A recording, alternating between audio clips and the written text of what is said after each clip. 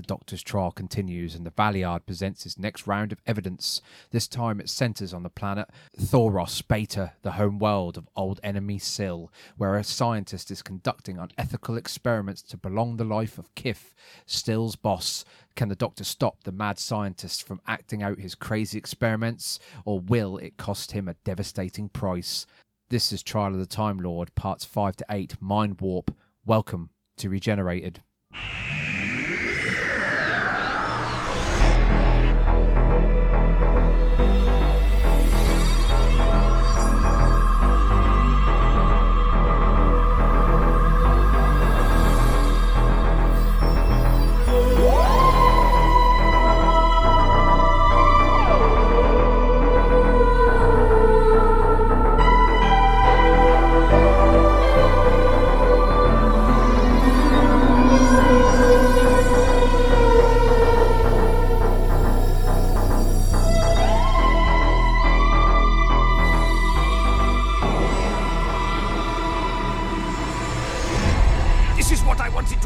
From the very beginning, I have transferred only the contents of his mind into the brain of the woman.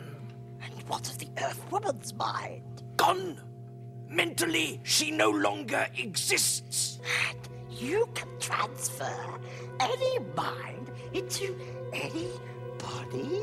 When the Earth Woman's brain ages, I can transfer the mental energy and consciousness of Lord Kiv into yet another body. He need never die. Hello everyone and welcome back to Regenerated. My name's Matt and I'm joined as always by my wonderful wife Becky. Hi. And I know it's a bit early, but Merry Christmas, Becky. You're funny. Well, this is what is going to be kind of our Christmas and New Year's episode. So 12 days till Christmas. As we're recording it, but as it's going out, it's literally like a week. It'll be 7 days, and we're having a little bit of actually, it'll be 8 days, but you know. And as always, at this time of the year, we kind of have like a 2 to 3 week break for Christmas and New Year's, so that's why this is kind of going to be like the Christmas episode. So basically, Merry Christmas, Happy New Year to everyone that listens to our podcast. We really appreciate it. Little bit of, as this is like the last one of the year, couple of little things. 37 episodes, not including this one we've done this year. That's about 37-ish hours, because they're about 40 to 50 minutes per podcast. We started on the Horns of Nimon. That was a Tom Baker story. And I can't even remember that one. Exactly. And I think that was season, I'm thinking 17. So we've gone through 17, 18, 19, 20, 21, 22.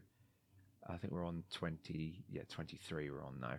So we've been through quite a few seasons, and we've been through 3 Doctors. So it's been quite a big progress this year. Anyway, so as we are wrapping up the podcast for the year, Becky, the 60th anniversary, it's just been and gone. We've seen the 3rd special, which is called The Giggle. So we should spend not too much time, because we're not really reviewing that on this one. We're reviewing parts 5 to 8 of the Trial of the Time Lord, which is subtitled Mindwarp. But yes, the 60th anniversary, The Giggle, with Neil Patrick Harris as the Celestial Toymaker. What did you think? I preferred his Celestial Toymaker than the original. I think it's very good. I think, I was having this discussion with someone yesterday that I think he's got more of a sinister quality. Yes.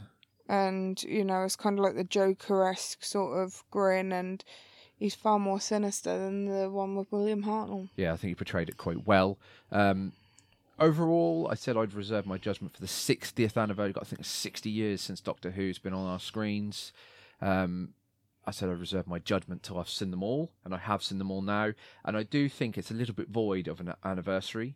That's my opinion. I don't think it didn't really scream 60th anniversary to me. It just felt like 3 specials with David Tennant. That's all it sort of seemed like to me. I don't agree.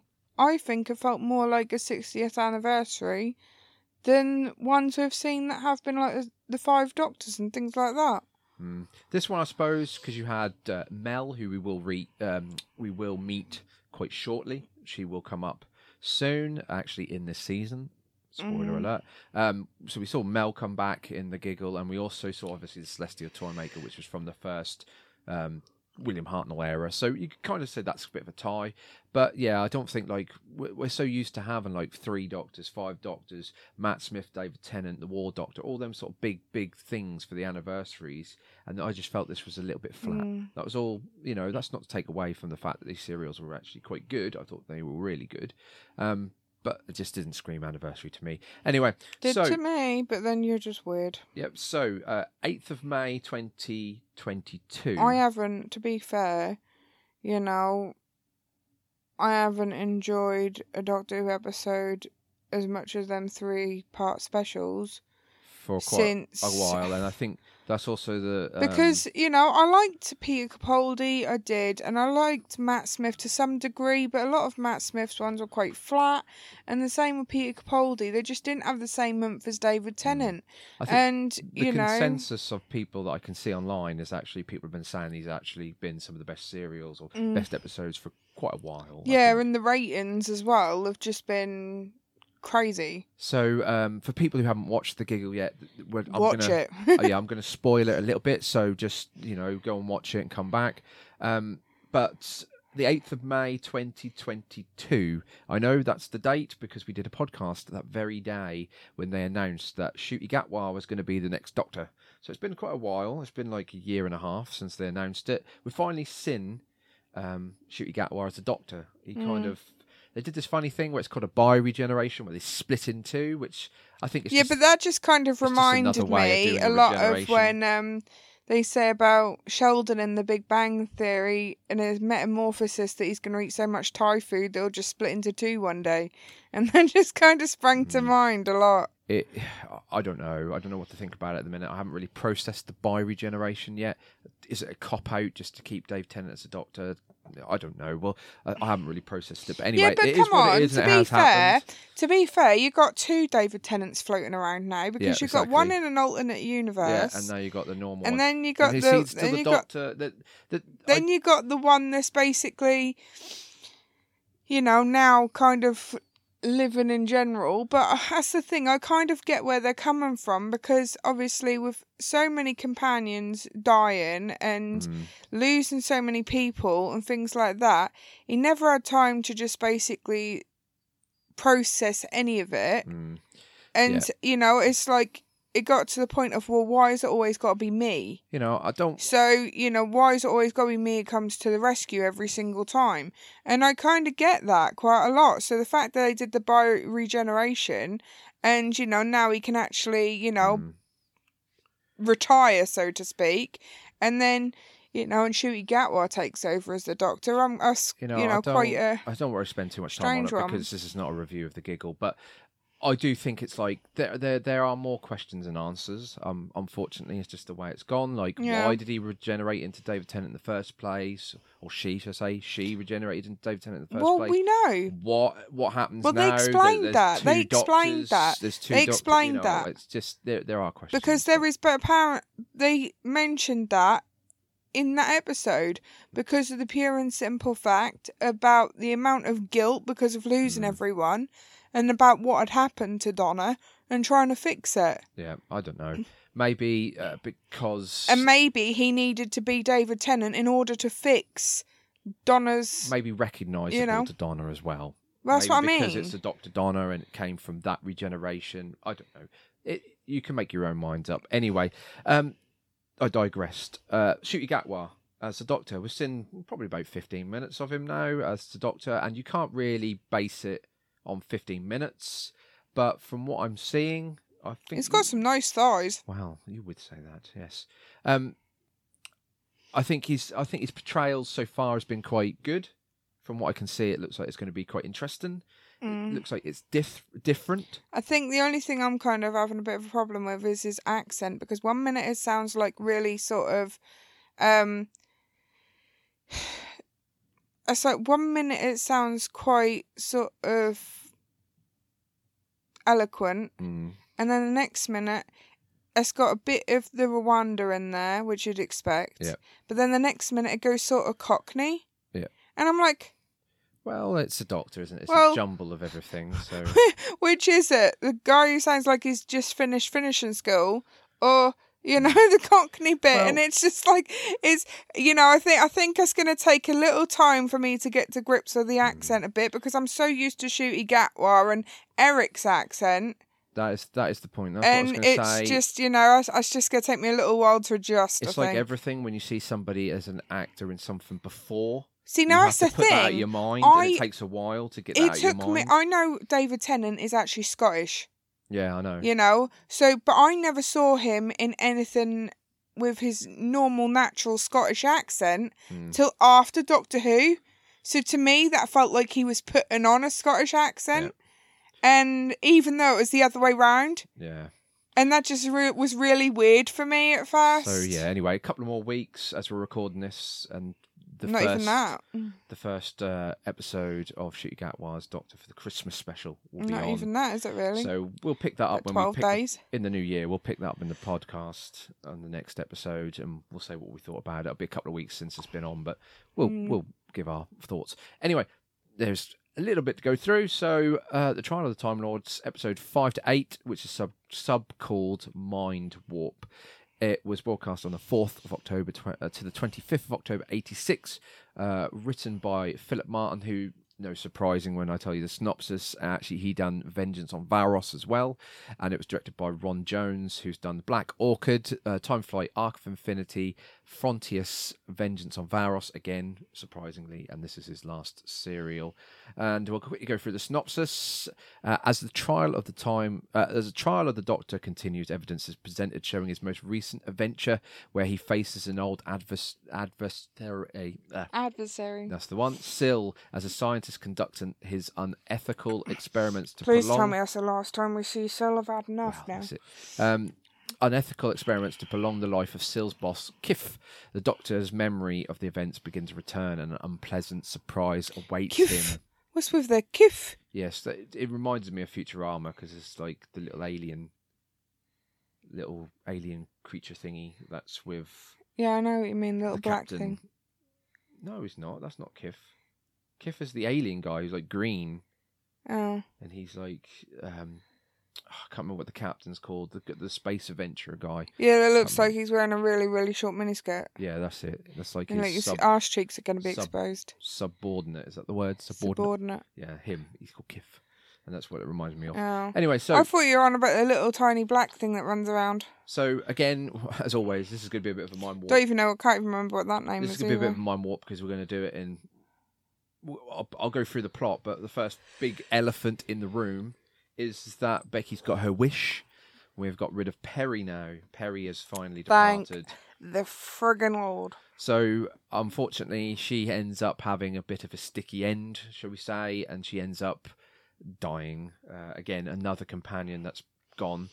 It does come back around again, where there's kind of like a doubt over it, which we will go through it when we get to it. But at this point in time in the story of the Trial of the Time Lord, Perry is no more. She is gone. So we'll get to the point where we find out what actually happened to her. But the first sort of part 5 is... There's not much really in it, so we can just kind of skim through it. It's kind of what I call like a plot setter-upper, is what I call it. So it sort of sets the plot for the rest of the other parts. So as we know, the Doctor's on trial for basically interference, and this is the big part of the prosecution, I would say, that this sort of evidence is a big part of it. They basically, the Valiard shows his second lot of evidence where they arrive on Thoros Beta. Now, I'm not sure if Thoros Beta is actually mentioned in Vengeance on Varos, but it's the home world of the... I don't think they've ever given them a name, but they're just called mentors in this one. But they're kind of like... what did we come to the conclusion that they're like? They're kind of like a lizardy sort of... maggot-y type creature thing, basically Syl, who we saw on Vengeance on Varos, and we actually see a couple more of his race as well. Like I said, the Lord Kif, who's basically dying because they've done some mutations on his brain, and his brain is basically growing. But because of their skull structure, it can't cope with the expansion of his brain, so it's basically gonna stop your brain growing then. Yeah, so it's basically gonna crush his brain. So well, then why? That's the thing. Why keep expanding your brain? Yeah, well, it's all about experimentation. Maybe it's all about because Sill's race is basically all about profit and money. That's all he cares. Even the point where he did, it reminded me of Toy Story with Sill at one point because he does like the, what is it? Where Andy, in Toy Story 1, where Andy's playing at the very beginning of the movie and he's playing with the toys and he's got like Mr. Potato Head and he spills all the money out on the floor and he goes, oh, money, money, money, money. Even Sill does that. They've nicked it from this. He does that. So it's all about profit and that. So maybe it's about expanding his brain so he can make more ideas to make more profit. I don't know. Anyway, so that's basically what it is. This story is about them trying to save Kif's life, basically, by transferring his consciousness or his brain into something else. May it be another mental maggot-y type creature, or maybe somebody else, and that's the spoiler, isn't it? So they arrive on this planet, and this planet's, like Betty says, a bit funky because the colours are a little weird. They've obviously messed about with the colour saturations here to make it a little bit more of an alien world. And yeah, but that's the thing. They kind of had it like where they landed, and it was like a green sky and like pink water and things like that, and really pretty looking. Then they spent most of it underground. Yeah, I know. It's just like, what's the point? Just really set the mood, I think. So basically what's brought the Doctor here is he's got this weapon which was given to him by a warlord of Tholadon, and basically it's been made here. So he said he's come here to find out how the warlords obtained the technology. That's the prelude to why they're here. They entered obviously as these caves where they're quickly attacked by something that's called a Rark. Which is kind of like a sea creature with loads looks like a slug with a lot of teeth. Yeah, with loads of teeth and that. The Doctor ends up attacking it, and then they are basically captured and interrogated by Sill and his basically cronies, shall we call them. So while they're in this like laboratory, there's also another person in there, which is called King Yukanos, who's played by Brian Blessed. Now, Brian Blessed, what do you think of Brian Blessed as an actor? Loud. Yes. And they even make that joke in this serial. And people say that I'm loud, but even he gives me a headache. Yes. I do find that Brian and Blessed... yes, I talk a lot, and I'm not loud. I do think that... I swear, you're louder than me when you've had a drink. Well, I do think that Brian Blessed's characters you're louder than me when you're sober. I do think Brian Blessed's characters that he plays are just basically loud, and especially this character as well. Yeah, but why would you hire Brian Blessed and basically turn out and just say, "Oh, you got to be quite a quiet character"? You just wouldn't do it. Yeah, and there's even a hint at Yukanos and Perry as a romantic couple as well. He says at one point about Queen and all this, that and the other, and I think to myself, don't really know if I see them two together. It's a bit strange. So yeah, he's kind of like a warlord. To be honest, he probably ended up deaf in the first 5 minutes. Yeah, that's it. So he's kind of like a warlord character who's kind of big influence on just basically thumping people in the stomach and cracking them over the neck to get people out of situations where they need to escape. Anyway, so that is basically the first part. Is just basically, like I say, a setter-upper. So, you know, Sill's introduced. Also, they introduce the Doctor who's involved in all the experiments. I can't remember what his name is at the minute. I can't really see what it is. What is it? Is it Koza? I think it's Koza. I think that's what his name is. He's basically the guy who's trying to do the sort of the transference, as it were.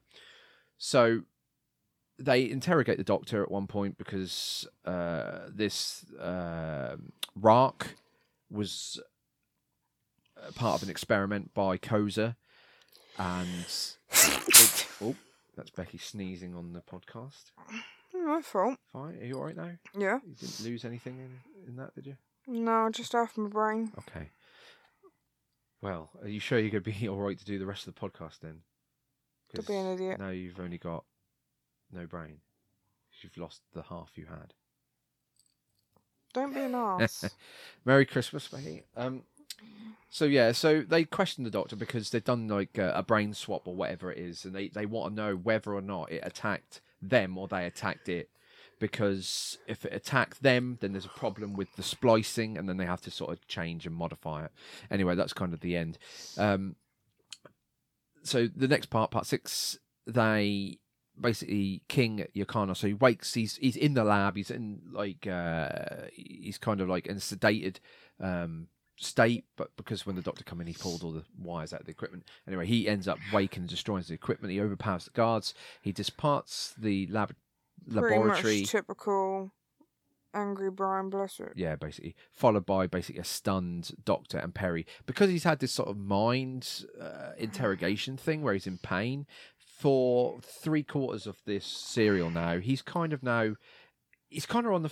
I'm on the fence because they keep going back to the courtroom like they do, which obviously Betty said last time was a bit irritating. It is a little bit frustrating, but it's kind of a little bit... It's used a bit better in this serial than it was the last one, I feel.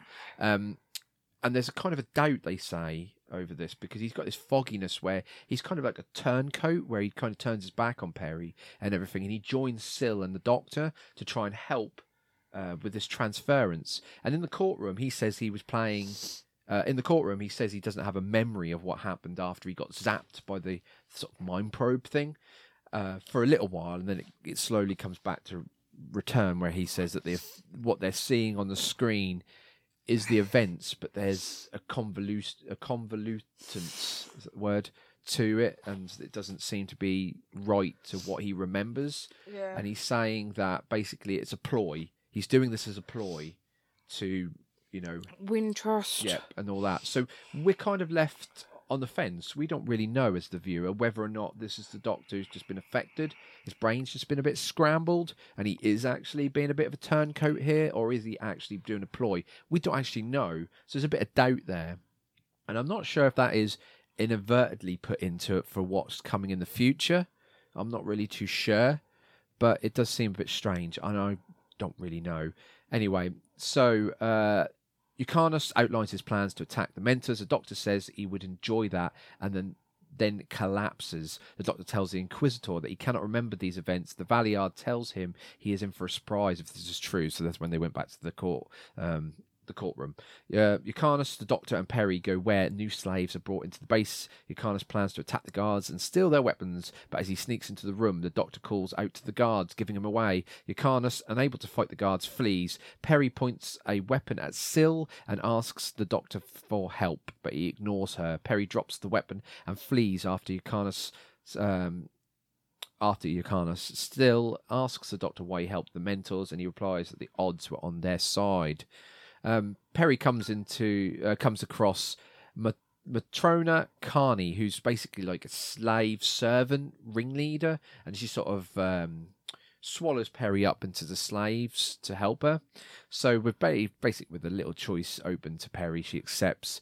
Covered with a veil, she enters the Comus room with Kif's medication. The Doctor asks her to get him a drink, so she disguises her voice to avoid being recognised. When she brings him a new drink, the Doctor uncovers her and denounces her the enemy to the Mentors. So we're supposed to believe this is all a plot, a ploy by the Doctor, that he's supposed to give her away and put her into danger, which is a little bit strange. Again, like I say, as the viewer, we're kind of put into doubt as to what is actually happening. The Doctor tells the courtroom that what they are seeing is all part of his ploy. He says he planned to gain the Mentor's trust so that he would be allowed to interrogate her alone, giving them the chance to escape. Basically, they apprehend her, they say she's a spy, they end up wanting to interrogate her, so they tie her to this rock that's basically in the ocean, kind of. And I've read that actually Nicola Bryant didn't actually like this bit. She actually hated filming this bit because she's got, I think it's a phobia of the sea, so she didn't actually really like this bit, or a phobia of water or something like that anyway. And that's kind of where are we? So she basically asks why he's behaving. The doctor tells her that Koza is planning to put Kif's brain into his body unless he can help them. Koza stops the interrogation, saying that they have more effective methods of extracting the truth from Perry. As they re-enter the complex, Yukanus attacks the guards and threatens to kill the doctor because obviously he's a turncoat and he puts like a revenge pact on his back. And that's the end of part 6. So part 7, however, Perry smashes the gun from Yukanus' hands, allowing the doctor to flee. Back in the courtroom, the doctor begins to suspect that aspects of the Matrix recordings have been altered to portray him as a more negative light. In Koza's laboratory, the scientists prepare to transplant Kif's brain into a recently deceased mentor corpse with the help of Doctor. The operation proves successful. Quickly, I'll interject there because I haven't talked about Kif. I don't know if you recognise who Kif is, Becky. I don't know if you're probably familiar. I think you are familiar with him, but I don't know if you could tell. I don't know. It's been really bugging me. Well, it was played by Christopher Ryan, who was actually in The Young Ones as Mike, for people who are fans of The Young Ones, sitcom, alternative comedy sitcom from the 80s, I think it was, featuring Christopher Ryan, Nigel Planer, Adrian Edmondson and Rick Mayall as the 4 students in the flat. Mike was the cool guy, as they sort of say. He was also in Absolutely Fabulous as well. Oh, yeah, I know that. And he's been in other bits as well, pieces that he appears in some things when he's playing Kif in this one. Meanwhile, Yukanus, Perry and Dorf, who is this... he is mutated, isn't he? I'm guessing he's mutated, because they don't recognise him, and Yukanus, he actually recognises him, kind of. But he's like sort of half wolf, half dog, half man. And I got to admit, the makeup was really, really quite good on the actor who played Dorf. It was really quite good. They do meet him previously in, I think it was Serial 6 or 5.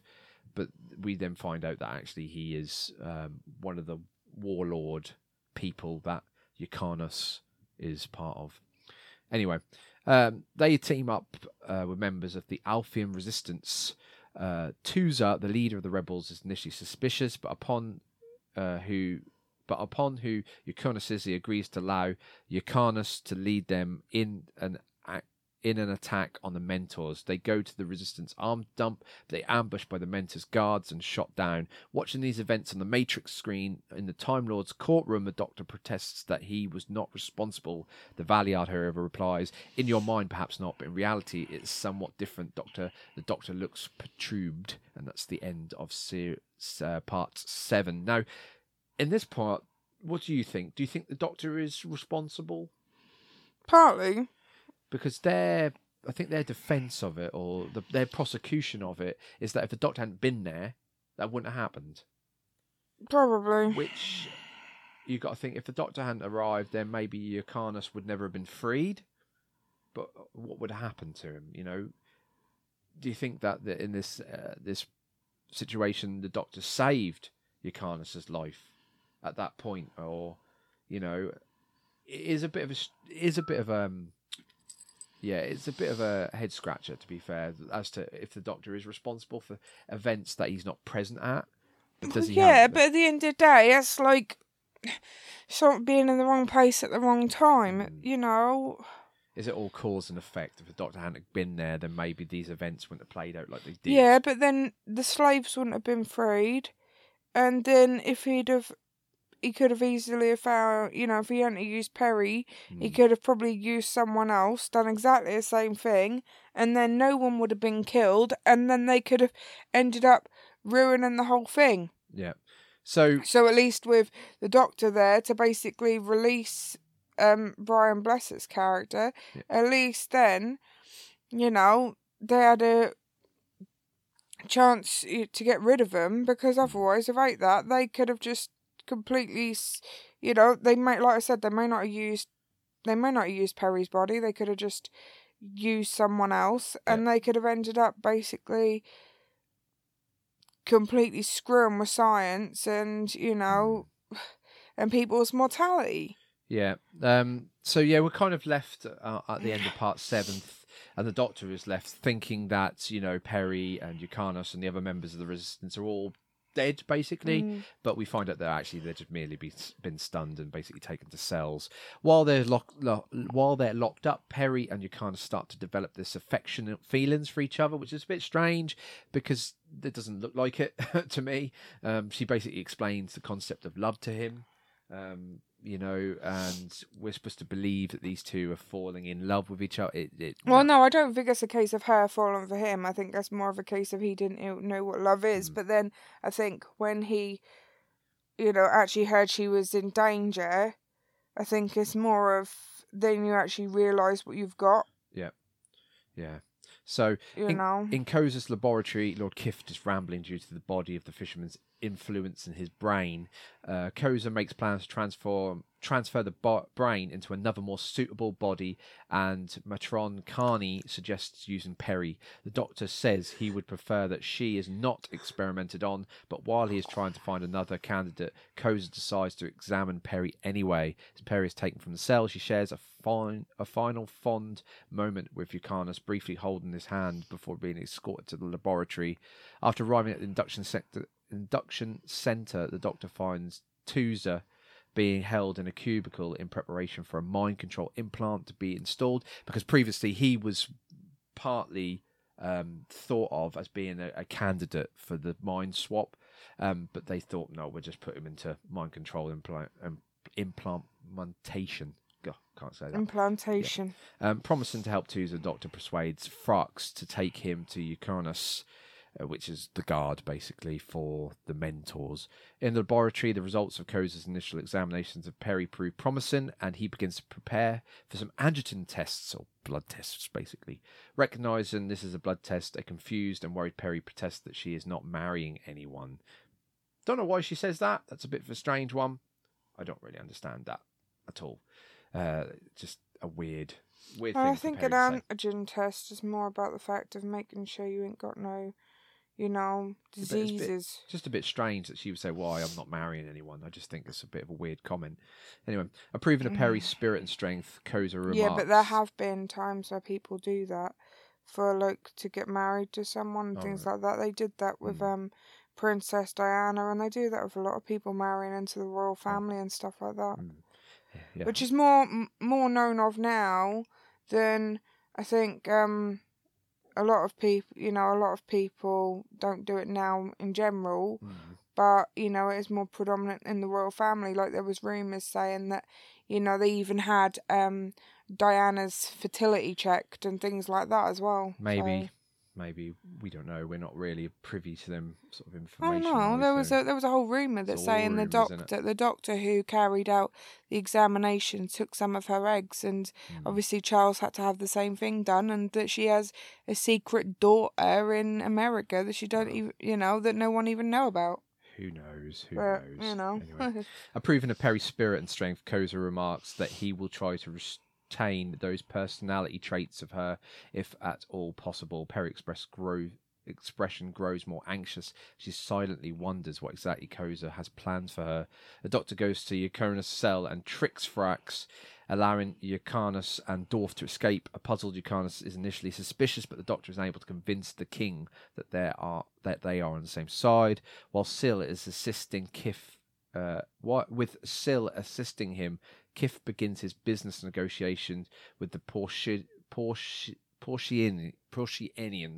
whatever it is. It's a really difficult word. Anyway, a delegate.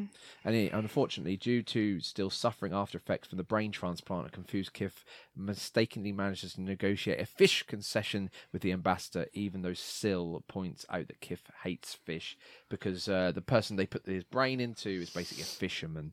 And he's kept them personality traits. Perry is lying flat on an examination bed with a pillow, with medical sensors attached to her forehead. She's initially pleased to hear that the results of Koza's test have found her to be fit and healthy. However, while Perry, unsuspecting attention is on Koza, the Matrona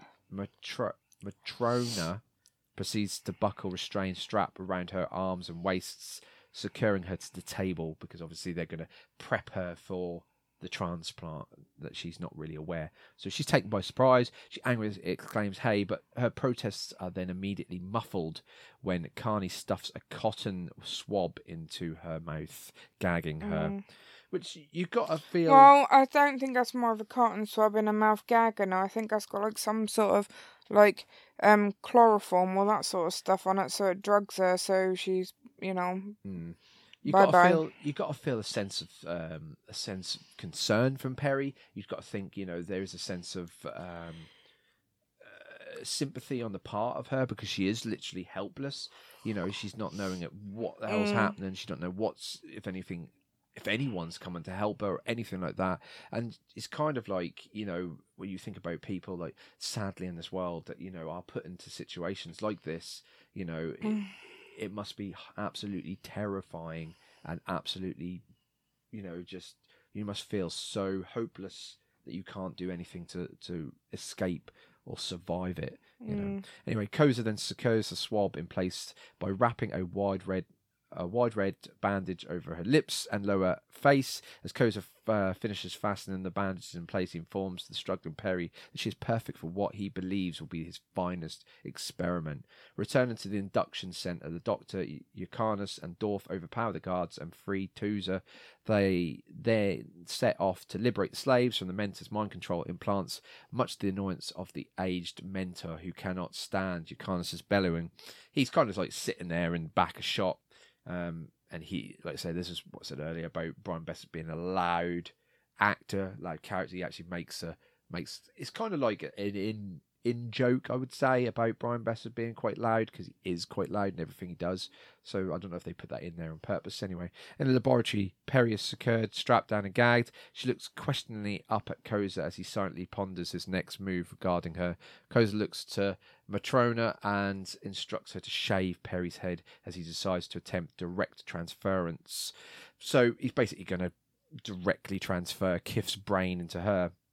Anyway, the doctor's group heads towards the control room from where all the slaves are mentally controlled. It succeeds in freeing the slaves from mental control, but Dorf is killed by the passing guard. As the complex descends into chaos, the doctor, Yukanus, and Tuza head to the lab to rescue Perry, but the doctor ends up getting lost in the crowd of confused slaves. Perry is basically then fully prepared. She has all her hair shaved off. Obviously, it's the worst ball cap in the world, because you can see that she's obviously got a cap on her head that's hiding all her hair. And the bumps underneath. Yeah, and it's probably the worst thing. But I just feel there's just something about that image that's quite, as far as Doctor Who goes, quite shocking, you know, to see a companion having all their head shaved off, you know, and just... They don't really show much of anything. It's like a sort of violation of They a don't really show companion. anything, that's the thing. Yeah. All they show is basically cutting about that much of her hair off. Yeah, but you know what I mean? It's just like the image of having it, you know. It's just, you know, like having a companion being violated in such a way that I don't think we've ever seen. You know, we've seen companions die, but in this way, you know, it's quite a shocking image, I feel, that we've seen.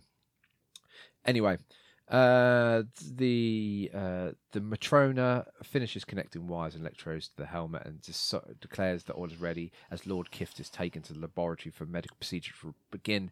As the doctor heads toward the lab, the TARDIS suddenly appears in the hallway. The doctor is drawn backwards into it, like on self-control, sort of mental control, or he's controlled basically back into the TARDIS, and it takes off, basically heading for the spaceship. So again, the doctor was running to help Perry, but at that point, the High Council put him on trial, and they called him to basically, that's the prelude to the courtroom that we're now seeing, as this is where they basically picked him up in time and space to begin this trial. Yeah. Also, something I'll quickly mention as well about the Doctor. The Doctor has two looks in this season.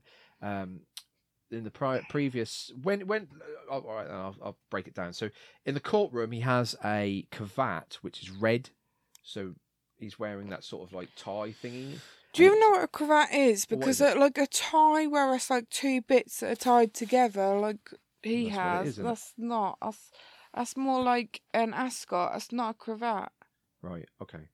Well, whatever it is, it's red when he's in the courtroom, and when he's A cravat here, is something people normally traditionally wear when they're basically wearing coat and tails. and that sort of thing to a wedding. Yeah, well, anyway, the thing he's wearing around his neck. Which tie, you never wore a cravat because you never, I don't even think, you just wore a tie. Well, whatever it is. When he's in the courtroom and... You probably wouldn't have even known how to do a cravat. When he's in the courtroom and this serial, he's wearing a red one. When it's in the past, it's his old blue with turquoisey one. That's a little change that I don't know if you noticed or not. Anyway, so this is where he's been picked out of time. So now Perry's basically on her own. She is... the operation in the lab is shown to have been successfully complete as the Matrona gently removes the transfer helmet from Perry's shaved head. Koza proclaims that he has altered the basis of his future life. Instead of surgically implanting Kif's brain into Perry's bald body, I like how it's written, Koza has successfully transferred the contents of Kif's mind into Perry's brain. Although Perry is still physically alive, she has effectively been basically brainwashed into becoming Kif. And he says, and it says with her original memories and personality have basically been erased, and her mind now a perfect copy of the mentor leaders. As Perry begins to stir from a state of sleep, Koza states that mentally the person she once was no longer exists. Koza fully explains that when Perry's brain eventually ages, he can then transfer Kif's consciousness into another body, meaning that the mentor leader may never die. So it's kind of like once he's old enough, Perry's body is basically obsolete, and we'll just get rid of it. So that's even sadder, that they've just basically erased her from existence. So effectively, her body's there, but her mind's gone. So effectively, she's died. That's what it is. As Shakurnas prepares to attack the laboratory, the Time Lords capture him in a time bubble so that his attack is perfectly timed to destroy Koza's work. In the lab, Perry, who used to... Perry opens her eyes, her brain now completely possessed by the mind of Kif. Her voice has been altered. The American accent is now gone and is replaced by a more distorted one similar to a mentor. Delighted with the result of the transference, Perry, who's basically Kif now, revels in her new warm-blooded female form. Upon catching sight of her old mentor's body, Kif expresses her revulsions because he's now changed and orders it to be destroyed. Koza gently lies her back on the bed and assures her that it is already dead. He welcomes the mentor leader to her new body, while Syl laminates that Koza could not find a more attractive host body for Kif. He's got this thing where he just calls her a really unattractive human female or something, so he's a bit repulsed at her look. The time bubble dissipates and Yukanus bursts into the laboratory, firing upon Syl. Upon seeing Yukanus, basically Perry/Kif sits up and commands the guards to protect her, causing a horrified Yukanus to realise that he has arrived too late to save Perry from Koza's experiment. Consumed with fury and despair, Yukanus begins firing his gun wildly, seemingly killing Perry and the others in the process. Then that's kind of the end of that serial, that story. We then go back to the courtroom where the doctor is basically shot by what he's seen, and the Inquisitor and the Valiard tell him that it was necessary to end Perry's life to prevent the disastrous consequences of Koza's experiment. The doctor, awash with rage, insists that he was taken out of time for basically another reason, and he declares that he's going to find out why. And then that's the end of that serial, and then we go into the next four-parter, which will be next time. So parts 5 to 8, or Mindwarp if you were, saw the end of Perry. I think you made it very quite clear what you thought of Perry as a companion. Yep. She's been there since Peter Davison, and it's now the end. So she was first in what was it, On the Fly, a Planet of Fire. That was where we first see her, and yeah, this is the end of Perry. Not in my opinion. I do kind of agree with you, Becky. I don't think she's the best companion we've had. She's very much a damsel in distress. Whiny. She was never really a fighter, shall we say? Just whiny as hell. It's just she. In my opinion, she won't be missed. It's tragic what happens to the character, but she won't be missed, in my opinion. So, parts 5 to 8, Becky, what did you think of this little sequence for the trial of the Time Lord? Well, it was better than the last parts. Yeah, I think this is a good one. This one is definitely better than the last 1 to 4, or what was it called? Mysterious Planet. It's pretty much an average story, though. Yeah, and that is what it is. The Mysterious Planet. It was the Mysterious Planet. But yeah, it's definitely better. And it had more of a story. You see, I don't know. You say about, oh, let's hope this is the last time we see Syl. I actually like Syl as a villain. I thought he's a really good villain. I'm just bored of it now. I think, unfortunately, they didn't use him enough. I don't think. I'm just really bored of him as a villain now. They could. Well, I would say they could potentially bring him back. I don't know if they do. I don't know if he's a new Who or anything like that. But as far as I know, this might be the last appearance of Syl.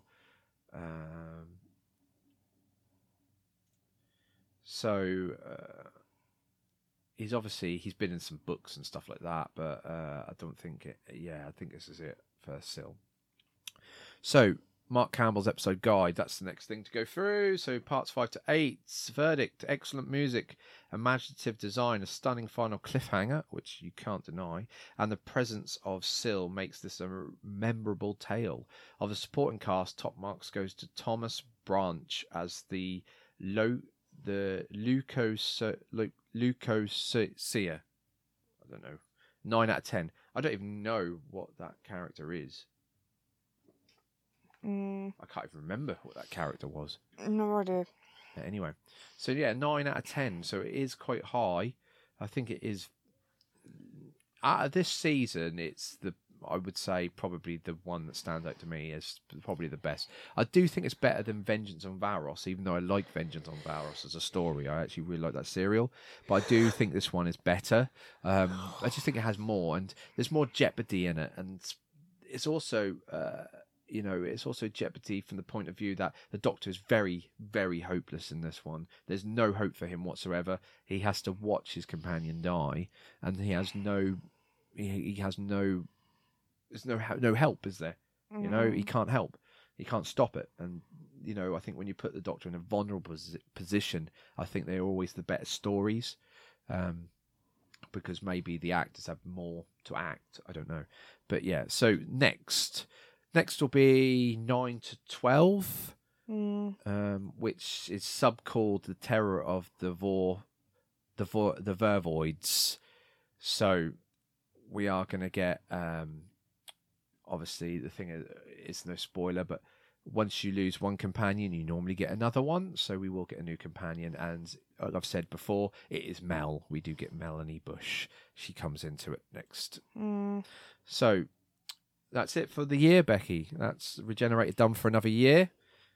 And this time next year, when we go through this part of it, when we wrap up for a year, we'll be on to New Who. I think it's looking more unlikely now that we'll be on to the New Who. Because if we're going through 37 episodes, roughly a year, it's going to be there, isn't it? Because I don't think there's 37 episodes. So next year, we will get through the rest of the trial. We will say goodbye to Colin Baker. We'll talk a bit about what happened to Colin Baker's end of his tenure, about his firing and stuff like that, and what actually happened. We'll then go into Sylvester McCoy, who had 3 seasons, I'm thinking, and new companion Ace as well. We finally meet up with Ace, a different kind of companion. What we've got to go through. We've then got the 8th Doctor's movie, which is just called Doctor Who the movie, which is a little BBC thing. Then we'll go into New Who with Christopher Eccleston. So we could go through 4 Doctors, potentially 5 Doctors next year. We'll have to see. We might end it on David Tennant. So that's what I'm thinking. We'll have to see what happens. Obviously, life gets in the way, and sometimes the podcast doesn't really roll, and it has to have a break. But yeah, it's probably going to be a 2 to 3 week break, and we will pick it up in the new year. So like I said at the beginning, it's a Merry Christmas and a Happy New Year to everyone who's supported and continues to listen. We appreciate it. Thanks for all the support this year, and we'll continue next year. Basically, that will go until we get up to date, I think, is what the consensus is. Then it's a dip in, isn't it? Every now and again we might do it, but this podcast could go on indefinitely because Doctor Who could go on forever. Yeah. The format is it could go on forever, so we'll have to see what happens. So anyway, I think it's time to wrap up the podcast for 2023. So What do you think this year? What are your thoughts of what we've seen this year? I know we've seen a lot, and there's a lot to remember. But Oh, to be honest, I can't even remember. Yeah, a few weeks ago, let alone the beginning of the year. Well, we've gone through quite a bit. We've gone through the rest of Tom Baker to Peter Davison to now Colin Baker, and we're near enough got through Colin Baker.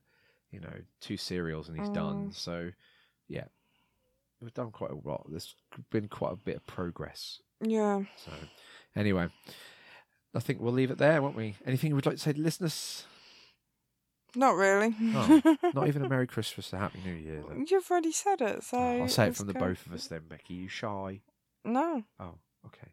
When have I ever been known to be shy? Let's say thank you all for listening, and we'll see you next year. So I'll say goodbye and say goodbye, Becky. Bye-bye. Bye-bye.